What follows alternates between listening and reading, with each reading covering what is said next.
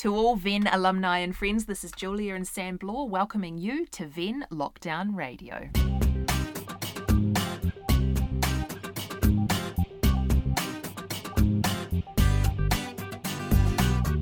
Yes, welcome back to another program of Lockdown Radio. Gosh, these weeks are flying by quite fast. They are, and this is a short one, which is probably what's contributing to that feeling. True. One of the things that we do around the dinner table each week for meals with the fellows is highlights and lowlights of the week. Yes. What's been one of your highlights? Oh, I feel like I've had a great week, actually. I think I've got a lot of highlights. I can't think of any lowlights. One of my highlights definitely would have been having a Passover meal on Thursday night after watching The Prince of Egypt with the kids. That was a good evening. All the elements of that. Yes. Explaining it to them. Another one, Sam and I hosted a radio show, funnily enough, on News Talk ZB on Friday morning with CBA. Drove down Dominion Road, which was completely empty, very bizarre. Yes, no doubt some of you will have been having similar experiences of being around town, driving to either work if you're part of essential services or just getting to the supermarket and just seeing nothing. Like we just saw the CBD completely in so desolation. But one of the things that sort of seemed to take over the 3-hour radio show was the fact that Sam and I explained that we weren't able to buy any flour or any baking powder at the supermarket. That was one of our lowlights. And so many people texted in and phoned in with their suggestions around what you could use to replace baking powder. And what the ratios were for cream of tartar and baking soda. So there were all these different, it got almost quite heated, didn't it? With people getting, no, my grandmother knows, and so it's all settled. It's 1 teaspoon of this and 2 teaspoons of that. And then someone wrote in and said something about baking soda and lemon juice, and that just created a whole new argument. It was and another highlight was getting to interview Susie Cato. It's our time, kia ora talofa. It's our time, our special time of day. It's our time, just you and me together. It's time to say hello, g'day, que te pega que. Which personally I found pretty awesome. Got a bit of a soft for spot any of for you Susie. Dancing with the Stars fans out there, you'll know what I'm talking about. Not that I ever managed to watch the program, but been a big fan of Susie for a long time.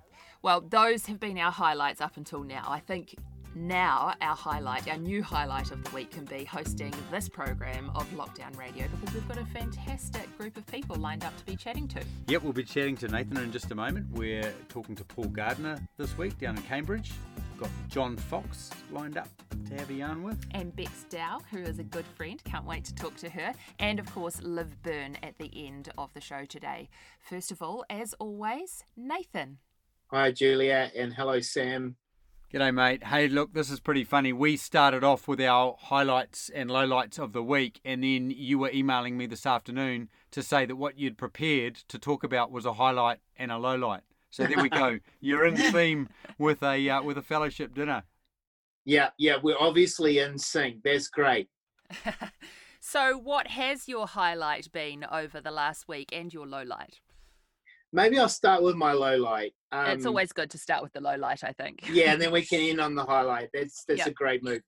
I really did find it quite challenging on Easter morning to not be with my church family as we were celebrating Christ's resurrection, and I was tempted to try and just press that down and move past it, but I actually decided to sit with it. Of course, we sang the songs, we heard the scripture, and as best I could, I entered in. But I allowed that tinge of not being with my brothers and sisters in Christ to sit with me in that, and I think that was the right move. So I did experience Easter Sunday in a different way this year, and it was a bit of a low light because of that. But I was happy to allow that as a low light to sit alongside the fact that I was embracing Christ's resurrection on Easter Sunday. Yeah, didn't John Fox capture that wonderfully in that piece over Easter? Just having to do Easter in this very different kind of setting and frame of mind. So well, and John, being John, captured, I think, both the beauty of that, but also the challenges that sit alongside the fact that we have to say Christ is risen, but we say that experiencing a kind of isolation when our human hearts are just longing to be together. So I really found John's piece quite beautiful. Yeah, we're looking forward to. We're going to be chatting to him later on in the program. It might sort of nicely segue into my highlight for the week. And at the risk of sounding a bit cliched, I really did love lockdown radio last week, and particularly hearing the stories from people. I was really moved by the story that Ruth Boland shared around her part in the efforts, and the way that the fellowship had given her something there to help her at this time, and I felt deeply encouraged by that. So that was a bit of a highlight for the week. Our boys are loving lockdown radio, which I'm finding pretty cool as well. So they're loving it, and it's becoming a little bit of a family tradition, although it's only been 2 episodes. So they're looking forward to the third.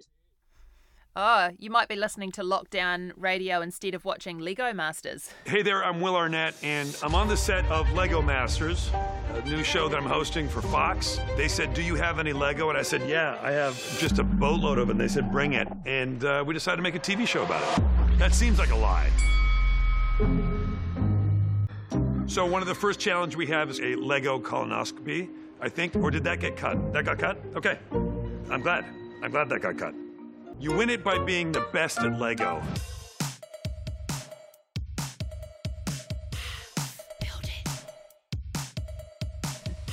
I'm not sure it's quite bumped off Lego Masters. Yeah, yet. I think you might be talking yourself up a little bit there, Jules. But it's up there, right? And we've got the time to listen to both, so that's good. Brilliant, mate. Hey, well, thanks for making the time to chat again. We'll look forward to doing it again next week. Thanks, Sam, and thank you, Julia. Take care. Wait.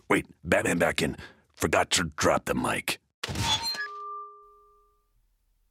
One of the topics that we've been keen to explore in Lockdown Radio is how some alumni are finding work. Obviously, for some, work has changed a lot. They're working from home, or work has decreased a lot. But our next guest has actually found that the lockdown has happened at one of the busiest times of their year. Paul Gardiner joins us from Cambridge. G'day, mate. How are you guys? Good to be here. Hey, look, mate, we'll get to your work in a moment, but I wanted to hear a little bit about what you've been up to since you went through the fellowship in 2015. Yes, so going back 4 years now. Basically, after the fellowship, I went back overseas. So my girlfriend was back in California there, so I went back there. So I worked in the States for a year, and in that time, little old engagement happened. So I managed to persuade her to take me on. Yeah, the second engagement story, Paul. We had one almost brand new live from Ben and Kathy. Yeah, that's right. So that all happened. Came back. We were planning the wedding, so that was beginning of 2018. In that time, so coming back from the States after that year, I started with my family business, Whitehall Fruit Packers. So I've been there ever since. And this is coming up about 3 years now that I've been with them. So what's your role there, and what is it that you do as a business? Yeah, so my official title is the Business Analysis and Investment Manager. I'm also one of the managing directors as well. So as part of that, or the business itself, we basically have been a kiwifruit for almost 40 years now. My dad started back in, I think, 75 now. Wow. So it's, kind of a long tradition of farming the land, I guess. Not that we do a lot of that now. There's a bit more management level kind of undertaken by myself and my brother and my dad. But we specialize in kiwifruit and farming. So we have about 220 hectares of kiwifruit that we manage as part of that, and about three or four different farms that we manage on top of that too. So keeps us busy. So give us some idea of the scale of the operation there, Paul. Yeah, so to put it in kind of easy to understand terms, we pack about 2 million trays, which is the equivalent of probably about 60 to 70 million pieces of fruit in a year. And we are one of maybe 20 pack houses in New Zealand that does it. So we're about 2 million trays of about 160 odd that are produced domestically. Okay. Yeah. And you're doing mainly organic, is that right? Yeah, or right. You're working towards that? Yeah, so we are the largest supplier to Zespri organically. So we all of our our green is organic, and about a third of our gold. Wow. So as kind of part of our ethos and how we manage our blocks, we kind of went down the organic track about 20 years ago, and haven't really looked back. It's just something that we kind of felt fitted with the business, and kind of our bent and our philosophy is kind of towards that, looking after the land and stewarding it well. And I think growing organically is kind of a good way to do that. So yeah. I've watched enough Country Calendar to know that it's not easy going the organic route, though, is it?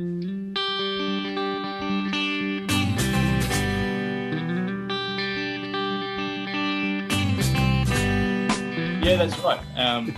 Strange you should mention that, though. We actually have Country Calendar. They've been filming us. They came in. No way. About 3 months ago. Yeah, so they did their first shoot then, and then they're coming back actually in about a month's time, I think, to do this. I'm outing myself as a Country Calendar fan here, but I love Country Calendar. So good. Yeah, so I mean that's a little treat to kind of keep your eyes out for. I think it'll be later in the year. But, man, make sure you let us know when that's on. That's quite exciting. And you were saying that in the off season you've got about 70 full-time staff. What does that get to in peak season around now as you're harvesting? Yeah, so of the staff we employ as a business gets up to about 200 to 220, and we have about 7 contract gangs that we'll be employing as part of that too. So the numbers can get up over 300 employees for the harvest season. So wow, that's quite an increase. Yeah. So what's lockdown looking like for you? Are you guys an essential service? Yeah, so as a food producer we are. We got the sign-off from MBIE and MPI, so we have been, continuing our operation. Hasn't really been much of a slowdown, to be fair. It's gone from one thing to the next, and especially with, coming into a busy season. So, taking on all those staff and the COVID-19 lockdown happening literally the week of when we were going to start harvest has certainly been an interesting one, but it did give us a bit of time to plan for it. So other people had already started harvest. So we had a good probably week to sort things and plan it. So it did help. What kind of changes have you had to make? Yeah, so a lot of it is because having so many staff on the floor, it just means that there's a lot more spacing required. And with that, it's meant that there's been a reduction in production as part of it. So we probably are down 25% on what we would normally be running. So it is a little bit adverse there. But at the same time, I think we're happy to be producing.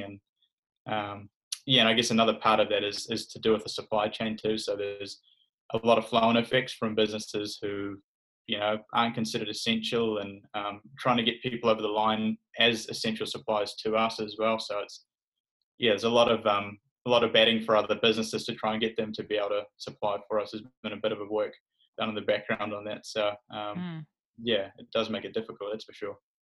And who's in your bubble there with you? Is it just the two of you, or have you got other people as well? Well, it's one of those things. We kind of have a work bubble as well. So we have, me and Irene here, obviously, and then my immediate family is kind of my work bubble as well, because there's so much work that has to be done together with the management aspect of it. So kind of a 2-part bubble here. Yeah.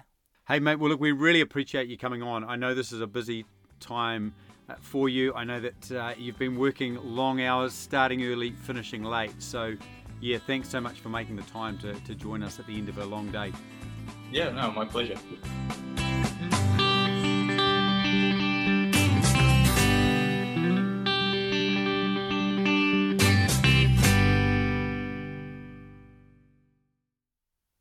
Bex Dow is not only a very good friend of mine, but she is also somebody who has attended several summer conferences and in fact worked at summer conference one year. She's done the VVP and is also on the board of Venn. So there are multiple reasons to be chatting with you today, Bex. Nice to have you on, Bex. Hi, friends. Thanks for having me. Hey, Bex, tell us what you do when you're not wearing the Venn hats that we've just described. Well, first and foremost, I must say that I love my Venn hat, but yes, I do have a slightly different role in life as well. I wear a bit of an education hat, one that is quite varied, really. I work for a consultancy, an education consultancy called Innovative Education Consultants.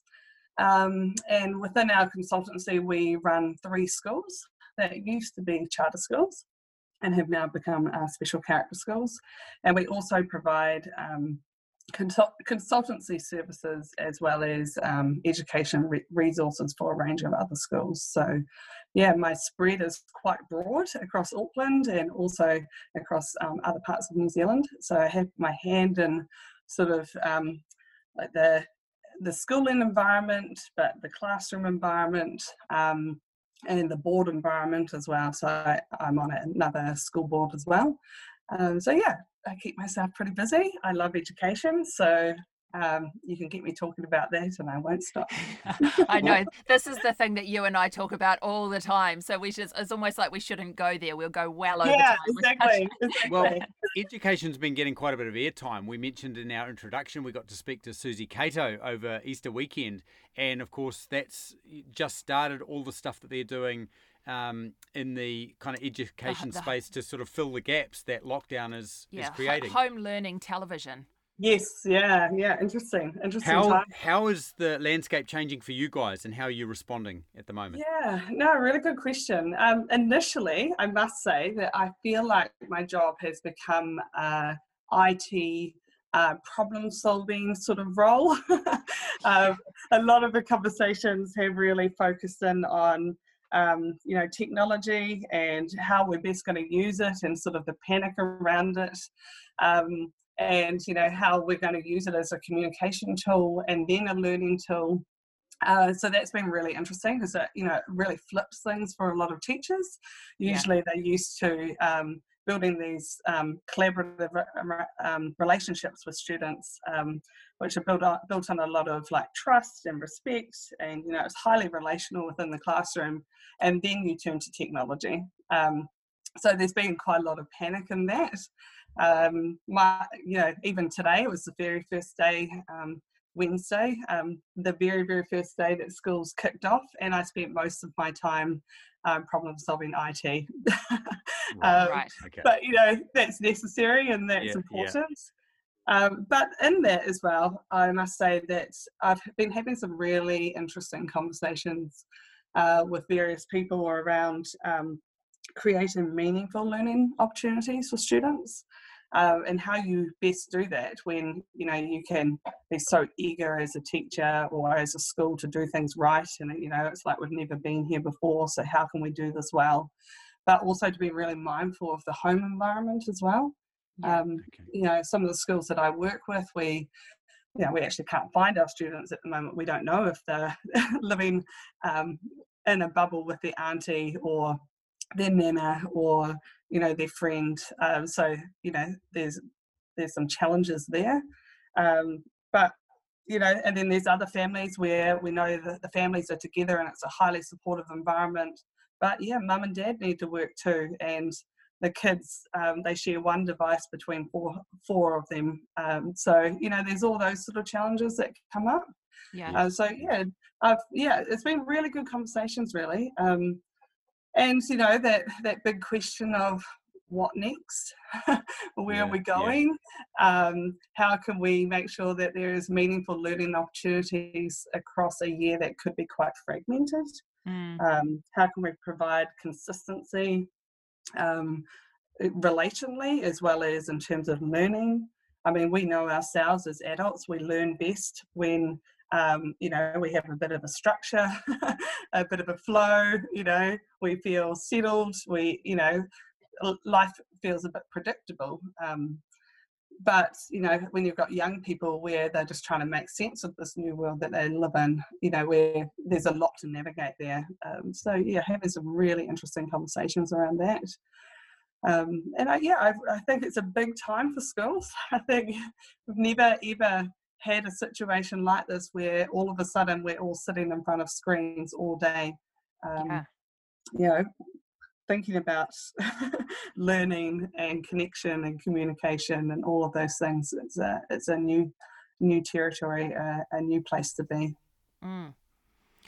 Hey Bex, you said you're on another school board as well, and I'm sure there's been a few other opportunities pop up over the years. Why have you chosen to spend your time on the Venn Board?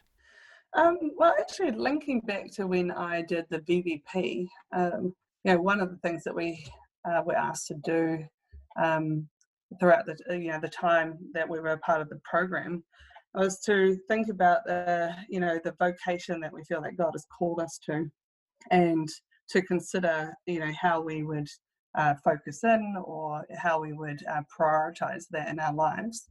In a world where we can be pulled in so many different directions and be really busy. And one thing that I found myself really thinking through is the fact that one of the threads that kind of threads everything together for me, and the reason why I'm passionate about education, is I'm really interested in the development of emotional resilience in young people, but also spiritual resilience. And so that leads me to when I was asked if I wanted to join the board, it kind of all made sense to me. I was like, actually, Venn is all about building resilient disciples, or building people who have this resilient faith and this resilient spirituality, that actually I wanted to be part of that. And I'm really interested in the care of people, the development of people, the formation of people. That's cool. Awesome, Bex. In the last edition of Common Ground, Mel Cooper, who's on our staff, wrote a great piece about being in lockdown with her sister and brother-in-law and their kids being sort of auntie in lockdown, and you're in a similar situation. I sure am, and I'm loving it, I have to say. I live with my younger brother, Aunty, and his wife, Kit, and their 17-month-old little girl, Cara. And I have to say it's a real special time. I really enjoyed reading Mel's piece as well last week, because there were quite a few things that resonated with me. But one thing I've just been thinking about, even in reflection on my role as auntie, is just how it's such a privilege to just be part of actually her rhythms, and seeing the rhythms of a little child who's growing up, and the growth and development that is taking place. I have to say my work stories have changed. My work stories used to be about all these students and all these young people that I was engaging with all the time, but now my work stories are about going on my daily walks with Cara and counting the number of ducks that we find. Thankfully, because she's only 17 months, every form of bird is a duck. So I remember you that get a stage. Duck. You get a duck. You get a duck. I remember exactly that.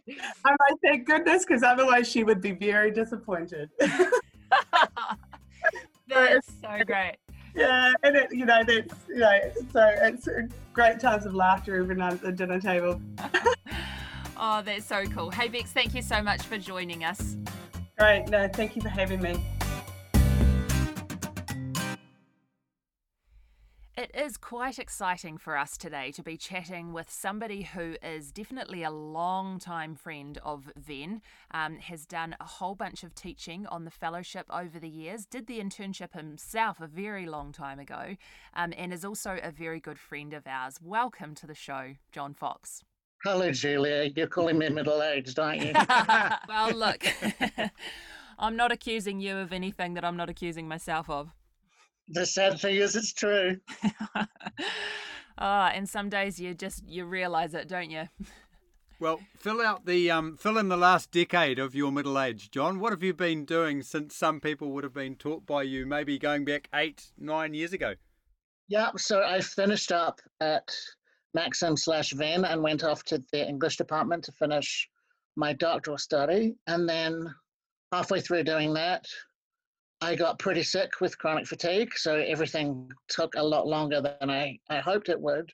But in the middle of that time, I was called to the priesthood. I had all the storybook things, the dream in the night, the almost audible voice at 2 a.m. And so off I went to theological college, and I was ordained as an Anglican deacon, and I was ordained priest just about a year ago now. Wow. So I went through the discernment process in the Diocese of Auckland in a vain hope that they would say no, and it turned out they didn't. And I kicked and screamed and came up with all kinds of reasons why I couldn't do it, and then finally I gave in. So I've moved home now to the parish of Sumner and Redcliffs, which is the beach suburb off the end of Christchurch, if anybody knows it. And I'm doing my first curacy. So I've still got a little bit of training wheels on, but I can do all the priestly things. And I'm spending half my day with the vulnerable elderly and the other half doing youth stuff. Wow, that's a great mixture. That's awesome, John. Good friend of yours too, and staff member here, Andrew Shamey. John has been known to say, if you hear from God really clearly, it's because you're going to need it. Sounds like that might have been the case for you in the calling. Yes, at least every 2 weeks I look around the Anglican Church seriously. But I really did have an extremely clear experience of call. And so I can't get out of going, no, this is my calling. These are my people. And 80% of the time, my parish is extraordinary. They're beautiful people. They're praying people. They're kind people. And they're neighborly people. And those are all of my favorite things. So what's happening in terms of church for you over this lockdown? Well, we're doing church online the same way as everybody else. But the trouble with being a parish Anglican over a Holy Week is that you can't do any of the communal Easter things. I mean, usually Anglican services focus in on Holy Week and we walk through the week with Jesus, and we've been trying to find ways of doing that, Good Friday, Last Supper, all the way through to the joy of Easter, all the difficulty and the joy, online with a parish that's only imperfectly tech literate. That's a really beautiful challenge. So we've been doing Zoom the same way as everybody else. We've been writing blogs on the church webpage. We've been putting out paper newsletters. I've revived writing letters, which I know sounds like a discipline from before the ark, but we're doing everything we can to continue to celebrate the joy of Easter and also to share with each other the pains of isolation. I think one of the great graces of the Easter season is that you can't skate away from grief.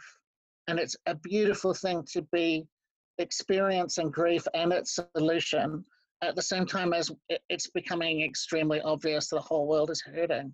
We all know what isolation and desertion feel like now. We all feel the fragility of our own lives. We all miss our friends and our community, and I'm certainly missing mine at the moment. But we find new ways of joy and hope, and God is still God, and Jesus is still risen. And in the parish of Sumner and Redcliffs, we keep saying that, even if the whole rest of the world is stopped, Easter's carrying on, and so are we. That's great, John. You were saying to me earlier today that you had someone in their 90s in your parish Zooming online for the first time. She is non-90, that's the youth wing. Mrs. Mary Brackenbury is in fact 105. And we've made a really conscious effort not to leave out people who don't have internet.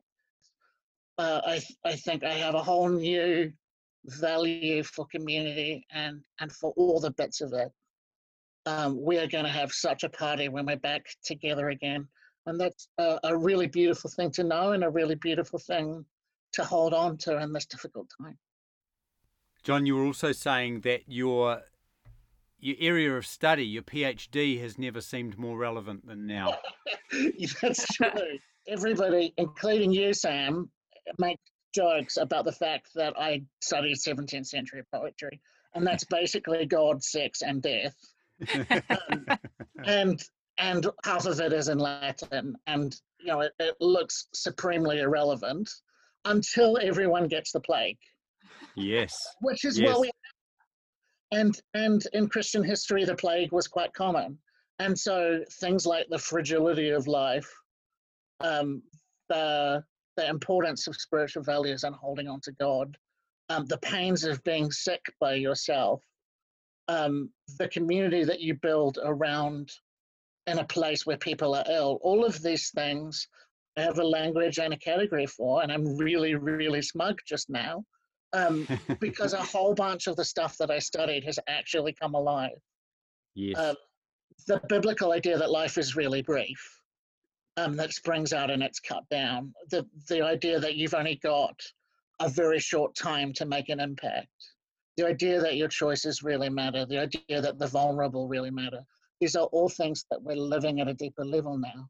Yes. And I think even though COVID is really difficult for the people who are sick and the people who are dying, especially if they have to die by themselves, it's also an opportunity for us to come back to limits, to embrace again an idea of what it means to be human as someone who depends on others, who depends on God, who borrows things and doesn't own them. This idea that we can make all the choices we want and have anything we want, and we've got a standard of living that will never go away.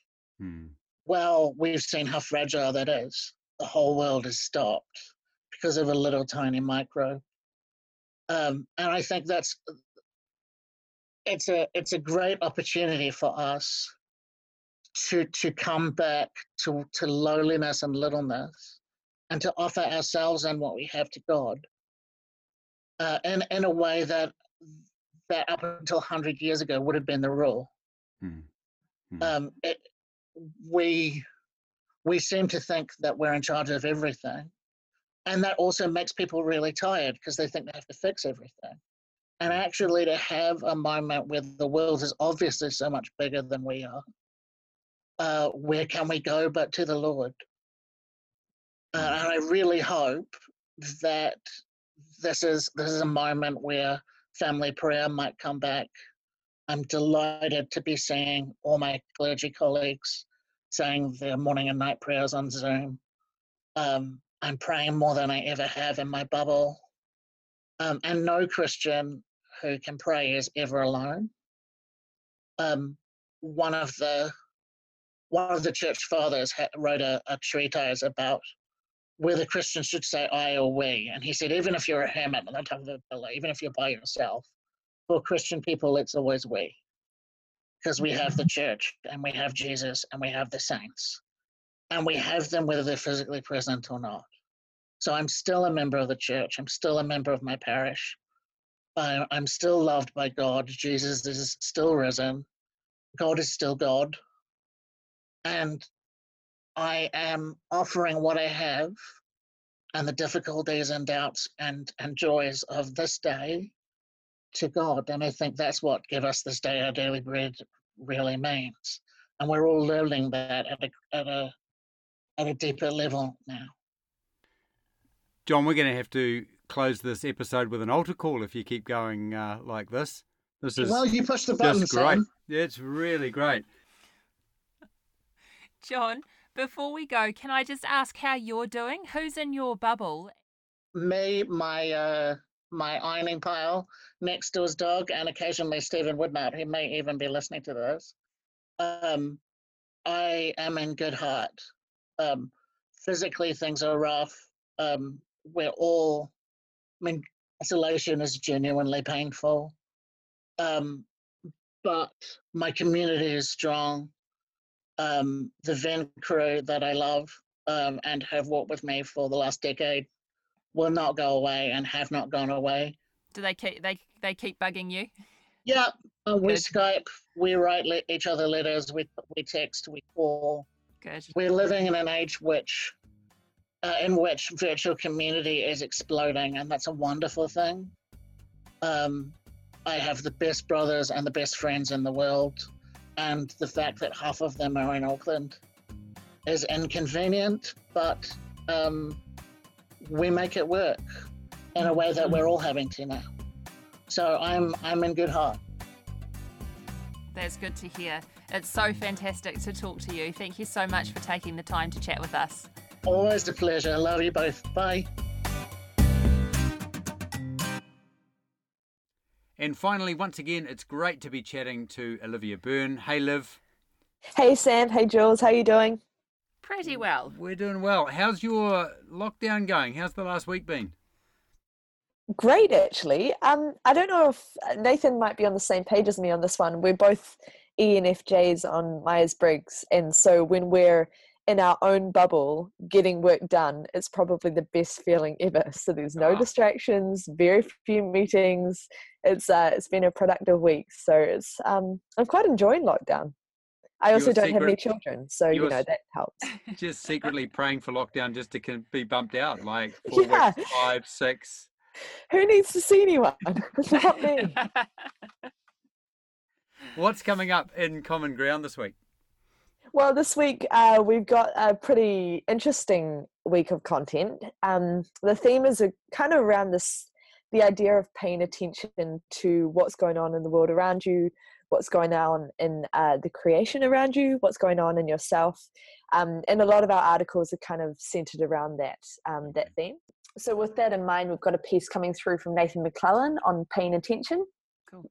We'll also be getting Rachel Kitchens writing a piece on a book called The Liturgy of the Ordinary, and reflecting on what life kind of looks like on the ground when you're kind of living out the mundanity, ordinariness of life. Yes, that's a great book. We've also got Kat Belcher, who is on maternity leave at the moment, but she's come back out for a moment to do a piece on the daily examen for our weekly practice. Great. And then finally, we've got a photo essay coming through from Melody Cooper, who's on staff at Venn. Right. We'll hear from Justin and Vicky Thurkel, who are alumni from our Vocational Programme in Wellington. And I will actually be writing this week's staff note. So it's going to be a fun week. So stay tuned. Yeah. That sounds great. Man, I have been really enjoying reading The Common Ground. And from what I hear, everybody is loving it. Oh, that's so good to hear. I mean, everyone puts in a lot of work, and the articles are really, really thoughtfully written and carefully edited. And so if people are enjoying it, then that means it makes it feel a lot more worthwhile, you know? Yeah. Worth staying in lockdown for another 8 weeks for, Liv? Yeah, absolutely. Getting things ticked off that list. I'll write a letter to Jacinda. Yeah, do that. Thanks, mate. Liv, thank you. We'll talk to you again next week. Have a good one. Thank you, guys. Talk to you later. Well, that's it. Another week gone. That is another week of Venn Lockdown Radio. Nothing left to say except see you later. See you later. It's time to say goodbye. See you later. I've really got to fly. So see you later. It's time for us to end. See you later. I'll be back again. Ka kite, see you later. I hope you've had some fun. In Ohora I'm leaving. I've really got to run. So see you later. It's time for us to end. See you later. I'll be back again. So long. See ya. In Ohora. Goodbye, my friend.